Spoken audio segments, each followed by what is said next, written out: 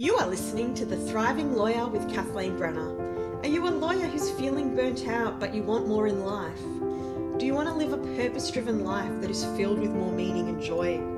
A life where you can absolutely thrive as a lawyer but not at the expense of everything else that is important to you? If you are, you've come to the right place. I'm a lawyer, a coach, a dreamer, and a change maker.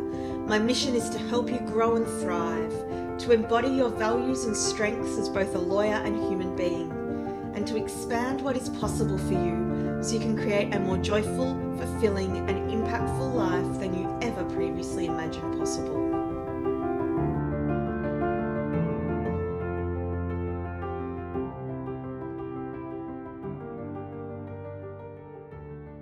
Today I'm interviewing Megan Dyson. So Megan lives in Adelaide, where she operates her sole practice as an environmental lawyer and policy consultant.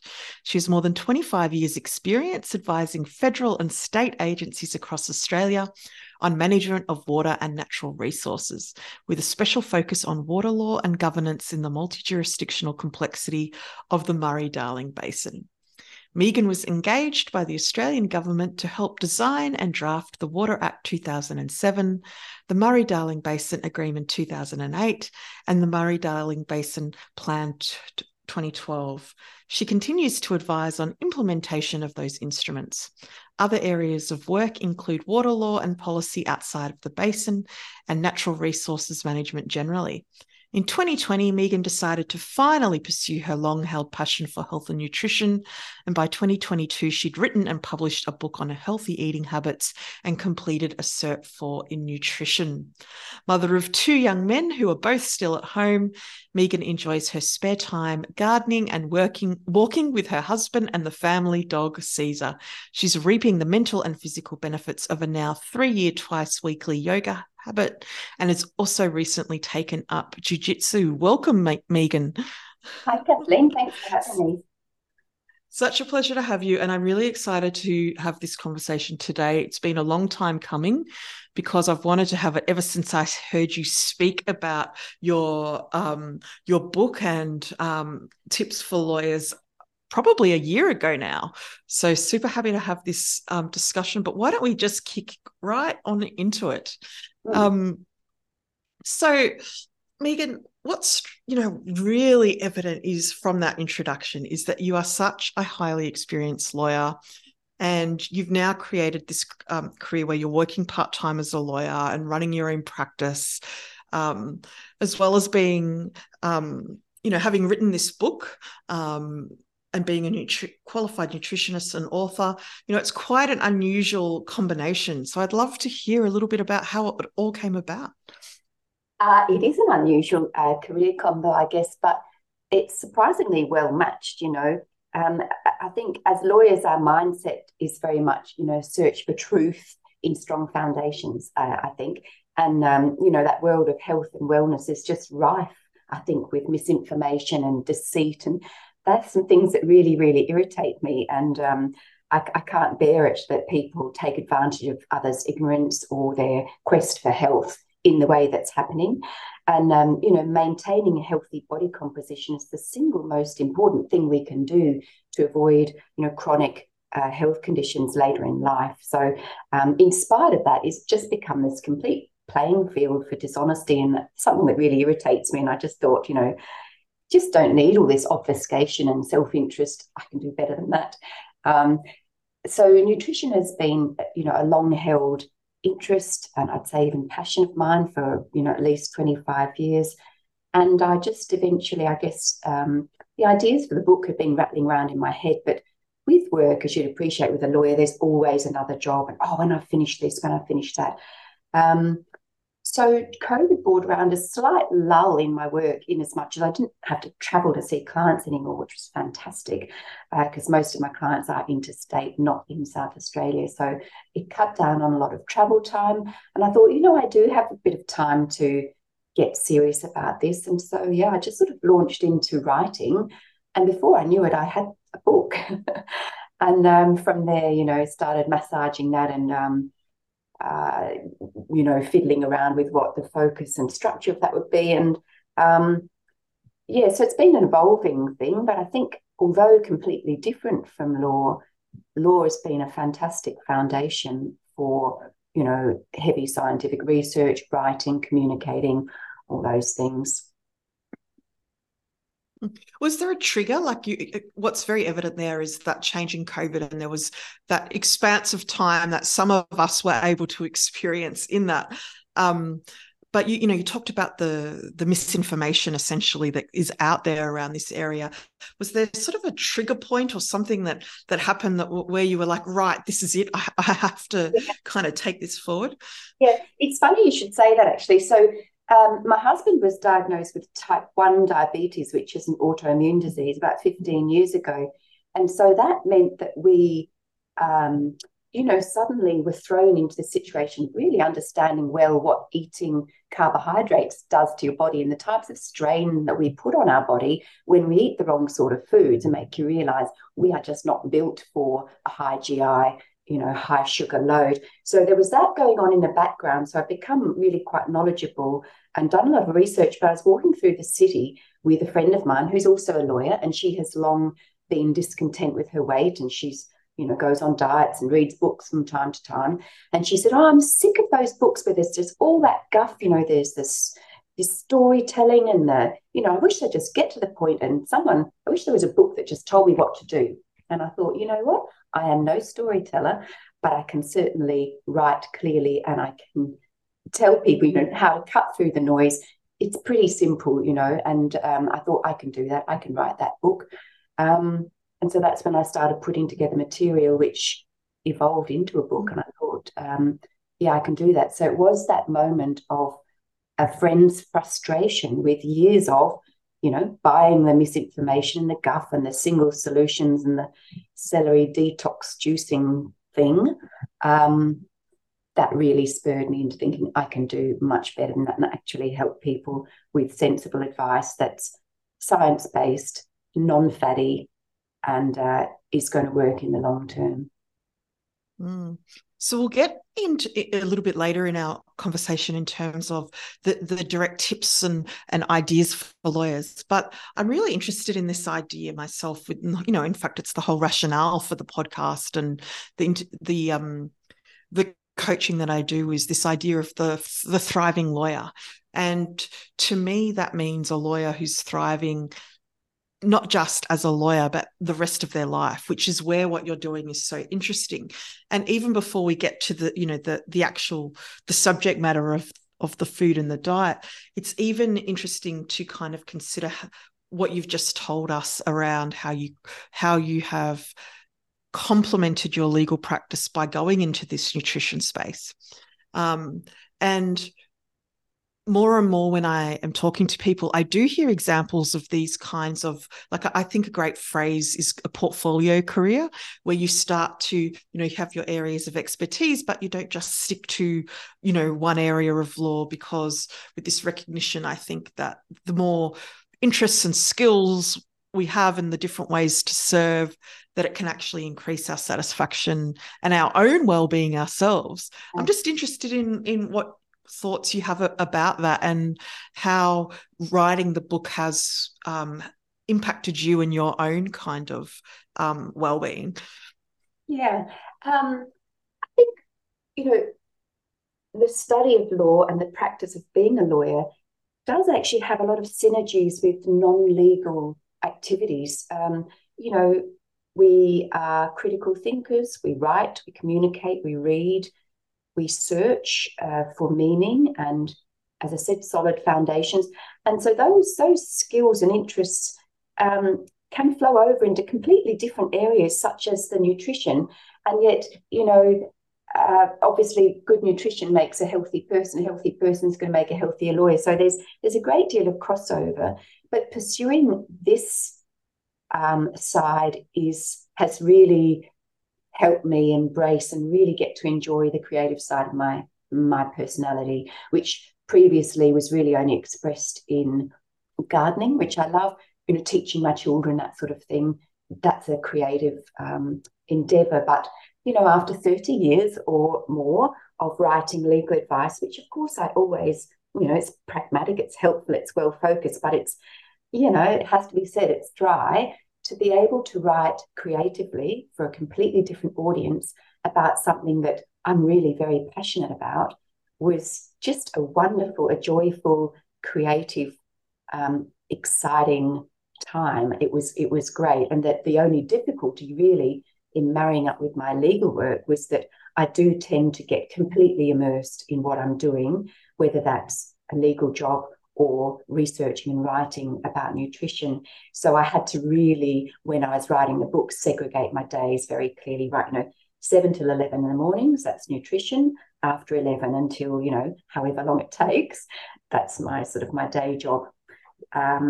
So yes, the two things are synergistic in a sense, but I can't contain those two completely different topics in my brain at the same time. So I've had to segregate my day. But from a personal perspective, yeah, it's brought me a great deal of joy, creativity. It's great, yeah. So what's really clear there is, the fact that our rational skills, all those skills that we have in our lawyering, can have that direct impact. But on the other hand, there are real challenges and obstacles when you're trying to pursue such, still very different fields, as you say. In terms of, dividing that kind of time and being quite disciplined in where your focus is, what other suggestions would you have for lawyers who are trying to grapple with perhaps an interest that they have themselves? I mean, I'm certainly interested to hear, because it's a key challenge I have with my own coaching work, in terms of being able to prioritize and achieve what I want to achieve in both, like when my lawyering is so demanding too. Look, there is no easy answer to that. And I think most lawyers are only too, intimate with that sense of having far too much to do and not enough time to do it. So often, very complex work, particularly, you and I work in government. The work is sometimes it's highly political. It's always time pressured. It's frequently very, very complex. When you work in an interjurisdictional area, it's even more complex and more political. So it's not easy to scrape time out of that sort of agenda to do something for yourself. So my tip really would be, after 30 years of lawyering, it took me too long really to try to carve out that time for myself and say it really is important for your own being, even though you might identify extremely, as I did and still do, with being a lawyer and being the person that requires being the perfectionist, always being right, because of all the professions, we are paid to be perfect. We are paid to be perfect every time, and it's exhausting and stressful. And I think we really need to give ourselves a bit of grace, not in our legal work, but to scrape out time in non-legal endeavours to allow ourselves to not be perfect and not be right all the time. And I guess my tip would be, it's worth it. It's worth doing that. And I think you need to have the confidence that it really is worth cultivating the non-legal side of who you are. Absolutely. That's one of the things I've talked about quite a bit. And in fact, I think the very last episode that I recorded was all about our identity as lawyers, because I think we have a tendency to hold ourselves and hold our identity so fully as lawyers that it can crowd out the other endeavors. Yeah. Thank you for that, because I think it's also important to kind of acknowledge those perfectionist tendencies. And I would just add into that too, that one of the problems that you face is that standard, that perfectionism. The standard is always just above where you are, no matter what effort you put in. And so it's an ever-moving target that I think is one of the actual challenges that we need to be addressing as well in the profession. Absolutely. That's a really good observation, actually, that perfectionism, it's always just slightly out of reach, and you just, that continual striving and never meeting it, because we keep raising our own expectations of ourselves. It's a good thing for our clients, I guess, isn't it? But yes, there is that expectation, I think, from others within the profession and very much from ourselves, within ourselves. Mm. So moving on from those kind of challenges, we've now kind of really covered off the challenges and benefits, though, of kind of taking this approach to your career and how you spend your time now. But I'd like to move on now to the actual book. You've already touched a little bit on what led you down the nutrition path, because of the frustration of your friend and the misinformation and guff, as you kind of said earlier. But I'd love to hear a little more about that process to Five for Life and the overall philosophy and principles that underpin it. Mm. So I guess the ideas, as I say, started developing, in reasonably concrete form, maybe, 5 or more years ago. And I was thinking, why is it that so many people around me are developing, a very unhealthy body composition, and their health trajectory is not, a hopeful one. It's not a healthy one.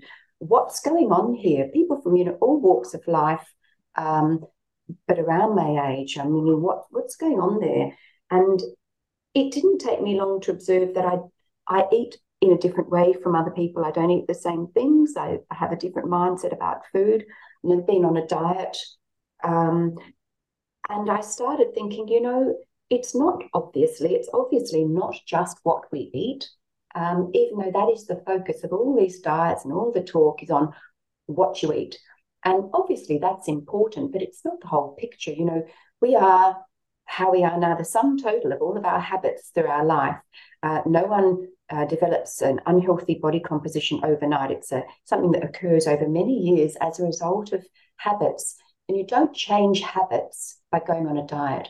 And there's a lot of research showing how dangerous diets actually are, both physically and mentally, in the longer term. They're very destructive. Dieting is about deprivation, loss, punishment, self-loathing. So many very, very unhealthy things go with dieting, and the mindset that can generate. And it was clear to me there's other things. So it's not just what we eat. It starts with that a mindset or an attitude. You might call it a relationship with food and eating, if you like, but an attitude towards yourself and the place that food holds in your life, food and eating. And so the philosophy that underpins Five for Life is very much, a holistic one, because being a healthy weight or a healthy body composition, really, being healthy is about changing the way you think about food and eating. And I distilled that down to 5 key areas, hence Five for Life.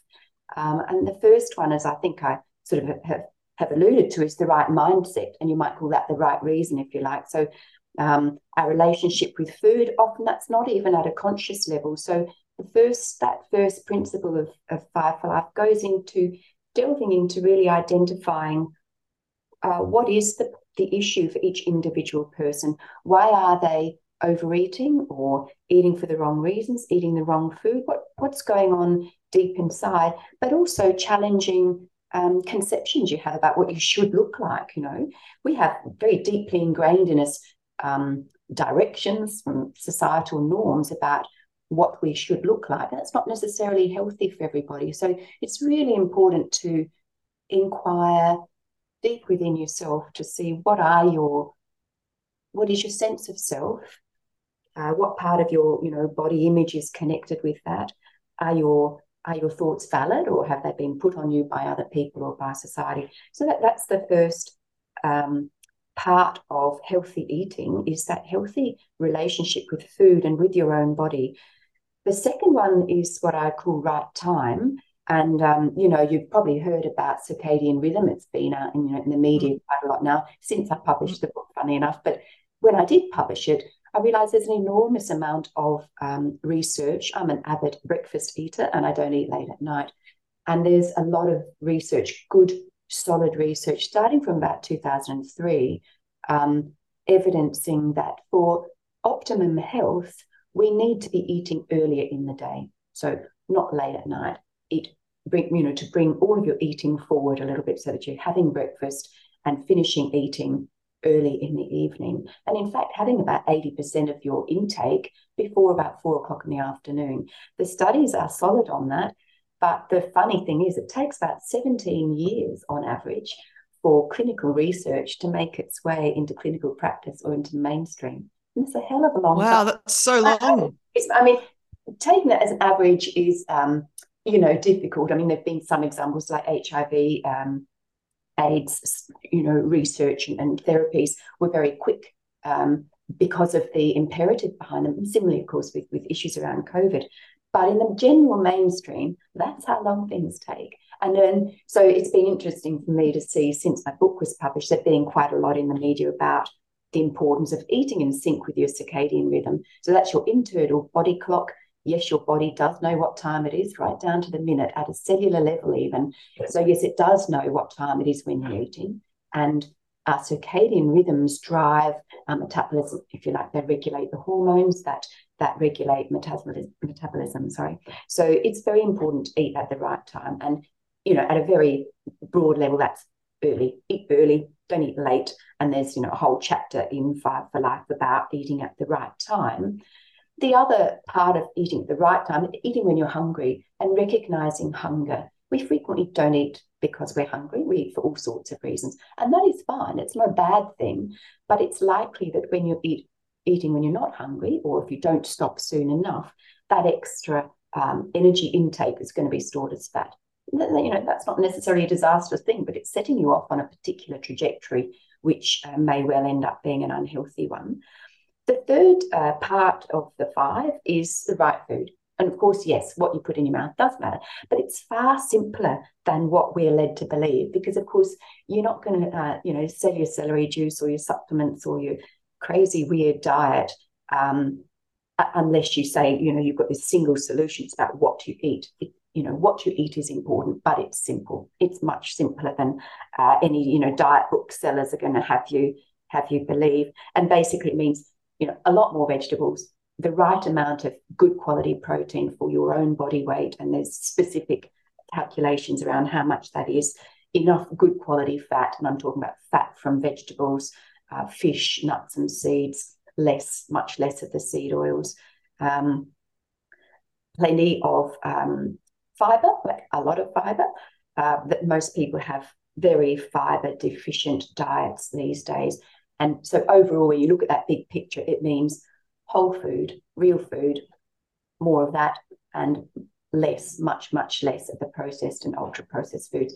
That's it. It's not complicated. You can be vegan, vegetarian, omnivore, Mediterranean, whatever you like, as long as though that focus is there, and plenty of veg, the right amount of good quality proteins, good quality fats, plenty of fiber. That's it. So the fourth area is the right drink. So drinking is often sort of left off to the side. Most people aren't drinking enough water, and there's a lot of studies about the importance of drinking sufficient water. And that means until your urine runs pale, to be blunt about it.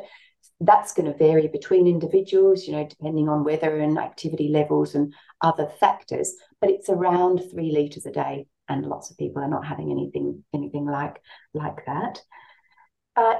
Drinking the right sort of drink also means not drinking your calories. So don't go drinking juices, soft drinks, flavored milks. All of those types of drinks have a significant amount of added, energy, excess energy, but also, I hate to say it, the sugar word. There's a lot of sugar, which is not a healthy thing. And that this principle about 5 for Life also looks at caffeine intake. Caffeine can be good, but it also can obviously disturb sleep and raise cortisol levels. So it's something that is very beneficial, particularly when you're a lawyer and you've got time pressures. But be wary about it. Alcohol is the other one, of course. It is technically a poison that our body tries very hard to rid from our bodies as soon as we ingest it. But I do drink myself, and it's something to be aware of. In a healthy eating approach is to really moderate alcohol intake. The last of the 5 is eating the right way. And that means eating mindfully. So we often gobble down our food, wolf down our food because we're in a hurry. And, I've spent far too many lunches at my desks, breakfasts at my desks, dinners at my desk. It is not a healthy way to eat. It does tend to make us eat faster. And there are a number of studies showing that leaner people tend to eat slower, and larger people carrying a lot more fat are tending to eat faster. So it doesn't mean that every fast eater is going to be carrying too much body fat. It doesn't mean every slow eater is going to be lean. But when you look at risk, and lawyers know all about risk, the odds are that if you're eating fast, you're going to be putting on too much body weight. There are all sorts of reasons, both psychological and physiological, for that. And I go into those reasons in my book. So I know this sounds really, really gross, but chew till it's smooth. And also be mindful and take a moment to consider where your food came from. If you eat animals, as I do, consider that, a life has been given up for what you're eating. Although, that might sound overly dramatic, that's the truth. And it pays for our mental and physical health to consider where has our food come from. The other part of mindful eating is just simply the physical act of seeing, smelling, feeling the texture, the taste of our food, and really paying attention to it as we eat it. And we can't do that when we're, doing our emails at the same time or eating too quickly to notice. So they're the 5 principles for, healthy eating habits. And they form the first sort of 5 chapters of the book. The remainder look at other factors that affect our health and our weight. But that's the gist of the approach. It's very much a holistic one, trying to engender a healthy relationship with food, which plays such a central part, in our lives. Obviously, we eat to stay alive, but we also eat as a social function. And eating should be a joyful, non-threatening, non-stressful activity. And that's what I hope to, achieve through the book. Wow, that is such a great and no, there's absolutely so much in there. And as you were going through that, you actually triggered a whole lot of memories. I've spent a lot of time studying and living in Italy. And what struck me from what you said is, over there, people are obsessed about food. Food is talked about so much. People seem to eat a lot because they, the courses through the lunch and the day, they probably don't get breakfast right because they do have a sweet tooth in the morning. But overall, that aside, what I noticed when I was living there was this reverence and an understanding, and there was often that thoughtfulness because there was the emphasis on the quality of the ingredients, the freshness, the food. So even though there was a huge cultural component and often a lot of food, it didn't seem like there was much overeating going on. Does that resonate with you, that kind of observation? Like it seemed like it was really healthy. Yes, absolutely. And when you do, have an attitude of reverence, as you put it, towards food, and that deeply social part of it, you're going to be tending to pay more attention to cooking, which means you're using whole foods. And that's absolutely at the core of the what to eat part, is eating whole food. So if you're cooking from scratch, as what you've described to me, people who revere their food, they're actually making it and paying attention to it. It's far more likely to be whole food. It hasn't come out of a packet. It's not processed, let alone ultra processed. And that's a very, very healthy way to eat, both mentally and physically.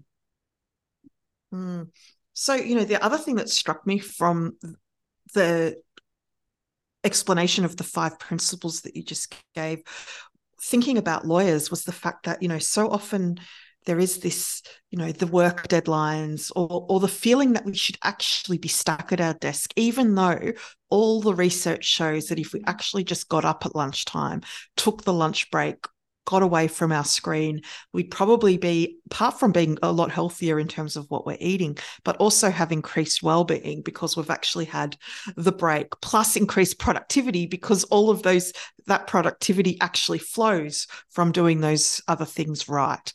So I'm curious about it because I see this as a key challenge. Like I see lawyers so often who won't leave their desk because they feel guilty, as if they're not doing their job properly or somehow meeting professional standards for even taking half an hour to Yeah. actually get away from their desk and eat properly. So from my point of view, I think that that's a key barrier. I'm just curious to you as to how you see that and the challenges that lawyers might have and how we can perhaps try and challenge that and actually create change for ourselves. Yeah, look, that is absolutely a key challenge. So there are two parts to that. One is the reality of if you've got a trial on tomorrow and you haven't finished your prep today, you probably don't have time to get up from your desk.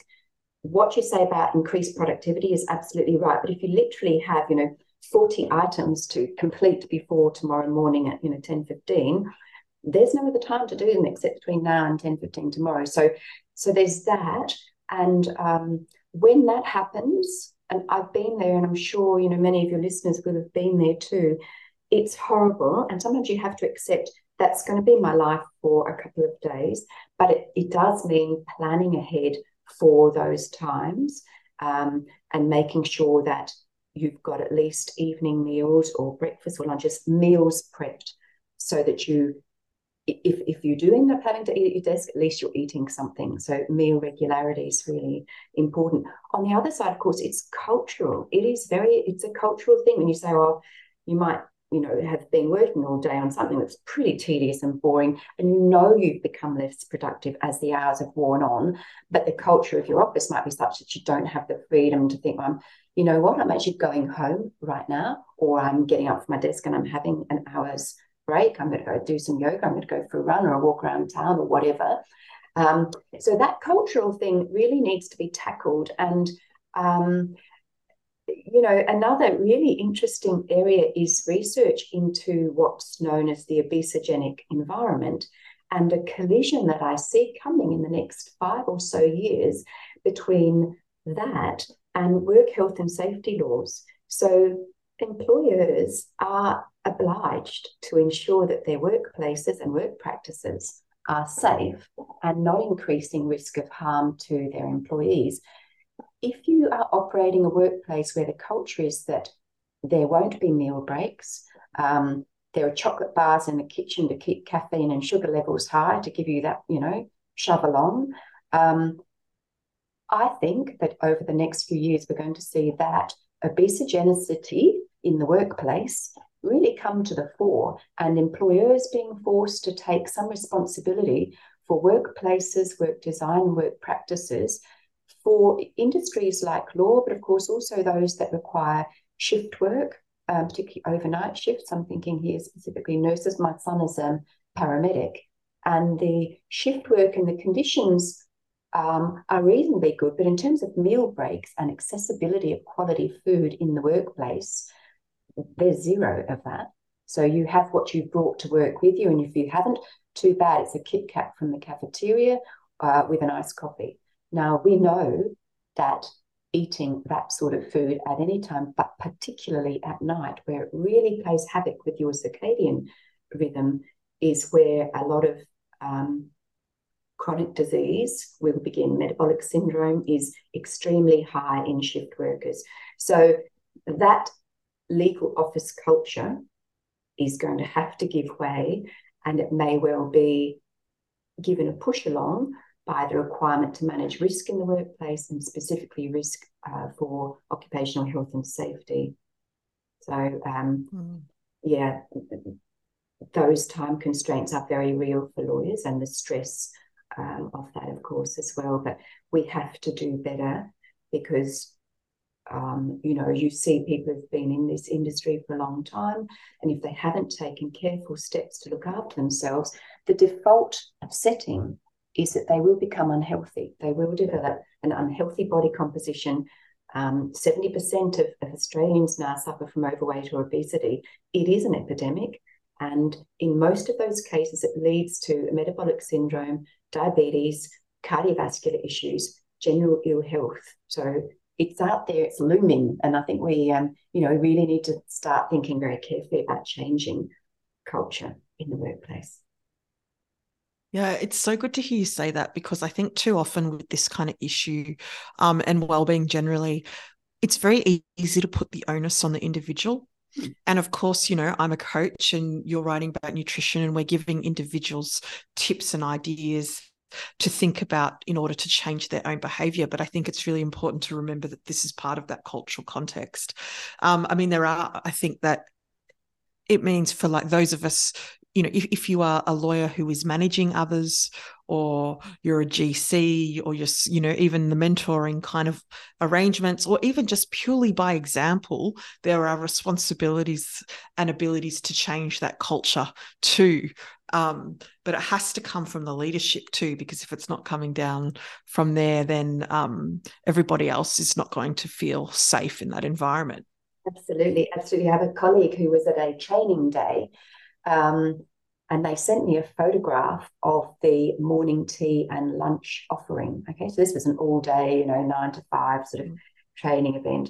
The food was appalling. Like, it was absolutely appalling. We're talking croissants filled with, cheese, enormous muffins, pies and pasties, for heaven's sake. It was a really appalling offering for professionals who were there all day.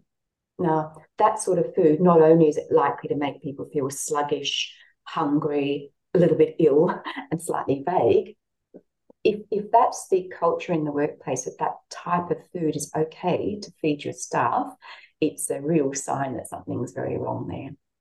We need to do a lot better. So moving on from kind of that cultural aspect, then, given, you've set out the clear kind of principles that can serve people very well in keeping them in mind and kind of guiding their eating. I'm curious though as to what you think are still some of the biggest misconceptions that are out there, and how we might navigate through the noise a bit more clearly.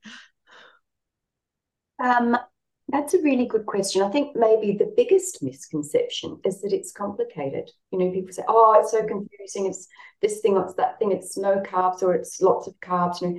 It's actually not complicated. So that's a misconception I would like to clear out with my book. It's not complicated, as I said. In terms of what you eat, all you really need to know is eat food in as close to its natural state as possible. That's pretty much it.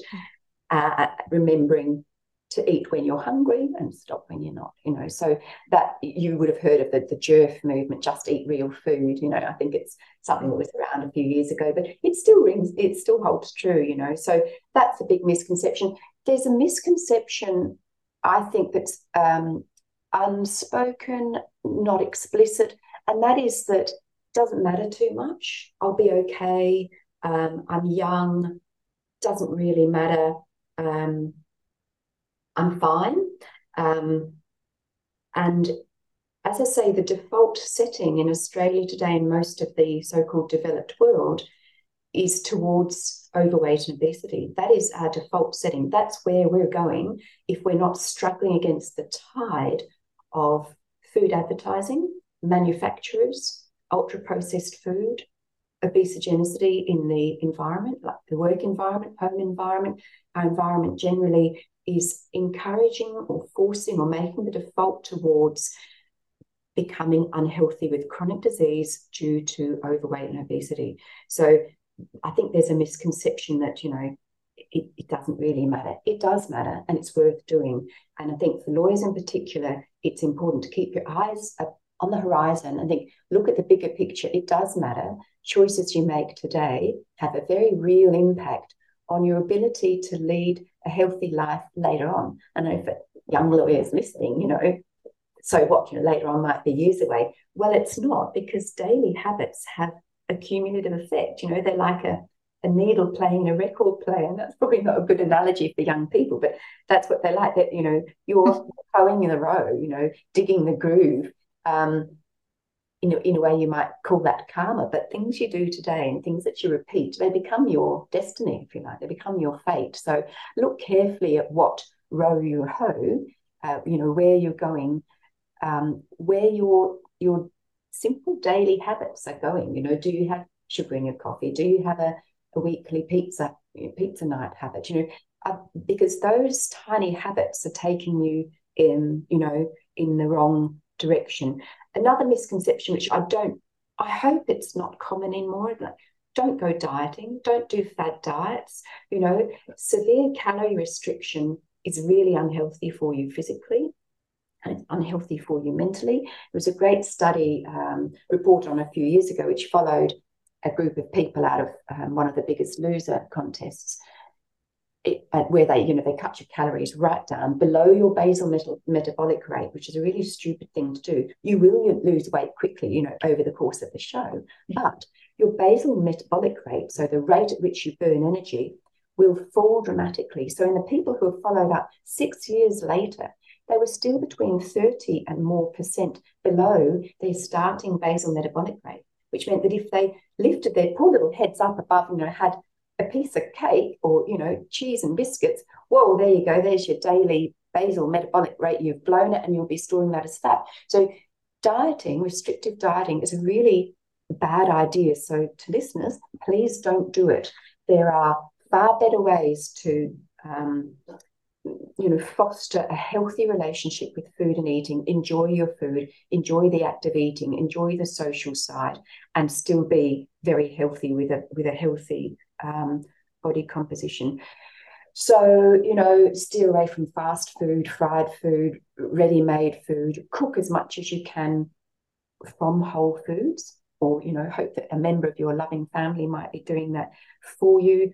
Don't skip meals. So a lot of people have jumped on the intermittent fasting bandwagon thinking that's a great idea.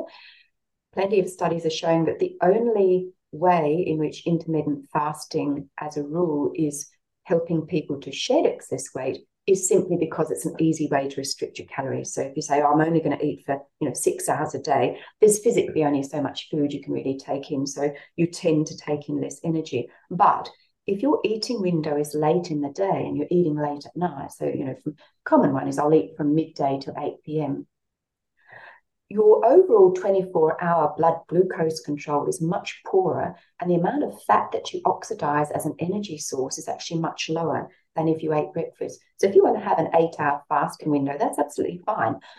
But the misconception is it's fine to do that from 12 to 8 p.m. It's actually not. It's bad for blood sugar control, and that blood sugar control is the absolute everything when it comes to whether your body will be efficiently burning energy or whether it's laying it down as fat. So bring that eating window forward and eat from 8 till 4 or 8 till 6. So that's a misconception I see around quite a lot. So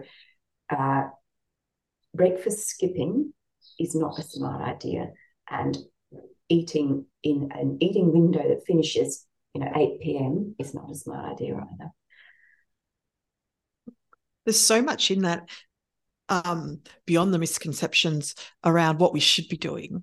But I'm curious, is there anything additional that you could add in terms of the practical steps to help us have more of the plant foods, to be more mindful, to be eating at the right time? Particularly in light of, you gave a great example of the litigation lawyer before who's got the trial and just, has to be pre-preparing.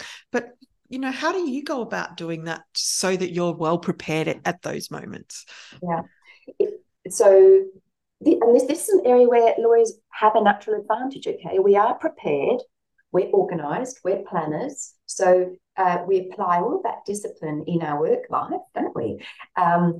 So the trick is just to bring that same discipline to bear in your personal life, knowing that it really does matter. It matters today for the type of health you'll enjoy later in your life. So you've got a trial coming up. You're going to, if you eat meat, you're going to poach 2 kilos of chicken breasts. You're going to cut them into 80-gram or so portions, whatever's the right portion for your size. If you're a bigger person, you need a bigger portion. If you're a smaller person, you need a slightly smaller portion. Having said that, though, each meal should comprise no less than 20 grams of protein. So if you're having chicken, for example, that's about 50 grams, 60 grams of chicken. It's going to give you 20 grams of protein. But, and you put them in the freezer in individual portions.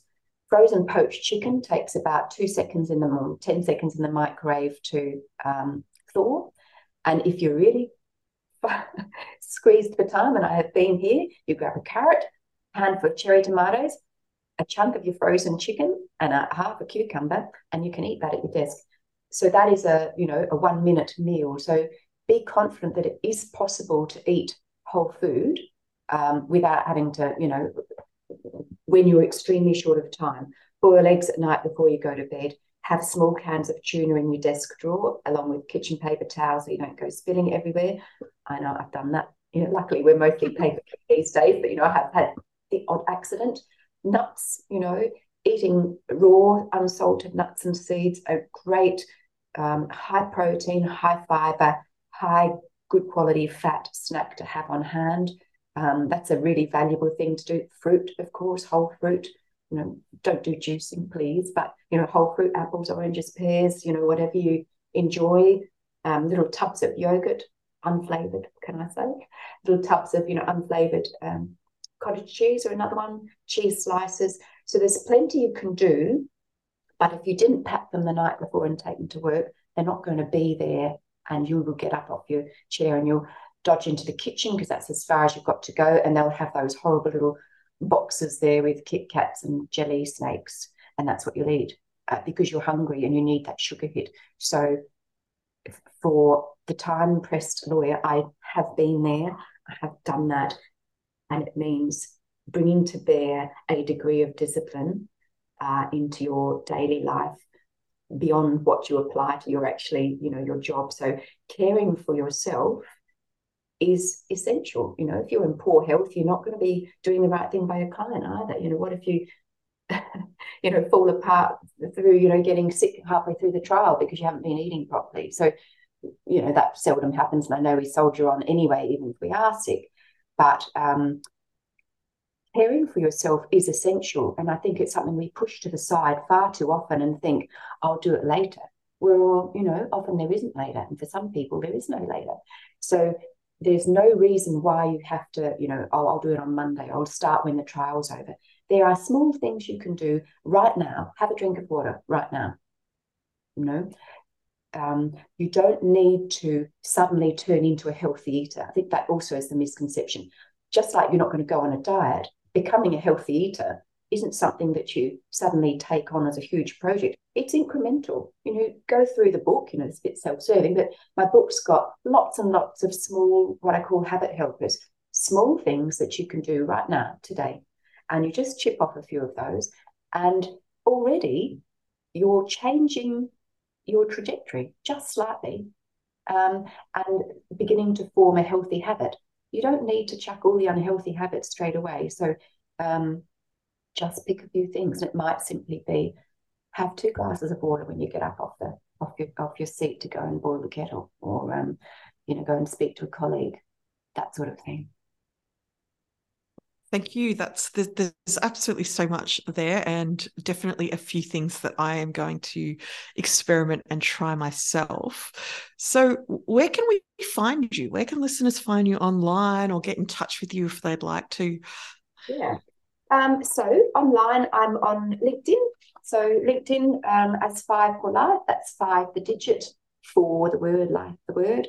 Also the same, 5forlife.me at Instagram and Facebook. The Instagram and Facebook, I try to post, a few times a week, and they're just little quick bites, you might say, just small, helpful hints to remind you about the things that you could be doing right now, today. If you follow Instagram, you might be lucky enough to see my wise dog, Caesar, who's full of, amazing advice about nutrition. I never knew it could come from a dog, and he's quite photogenic.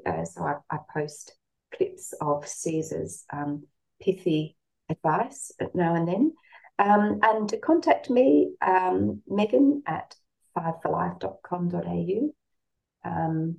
You can contact me through the website on that address, or just on that email address.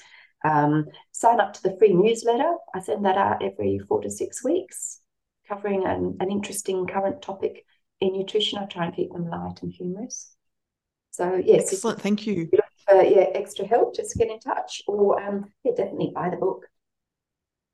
I will definitely put the links in the show notes so you can find them there.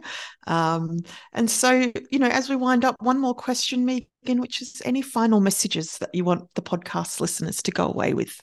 Mm-hmm. I think keep your eye on the bigger picture. That's all, uh, there's no need to make massive overhauls. You're looking at your long-term health. It really matters. Don't go delving down into don't end up down a rabbit hole with your celery juice or whatever. Keep your eye on the horizon and believe that it does matter. Looking after yourself matters, more than anything, really. Well, thank you. I think that's a beautiful note to end on, and such a pleasure to talk to you today. So thank you, Megan. So lovely to be with you, Kathleen. Thank you.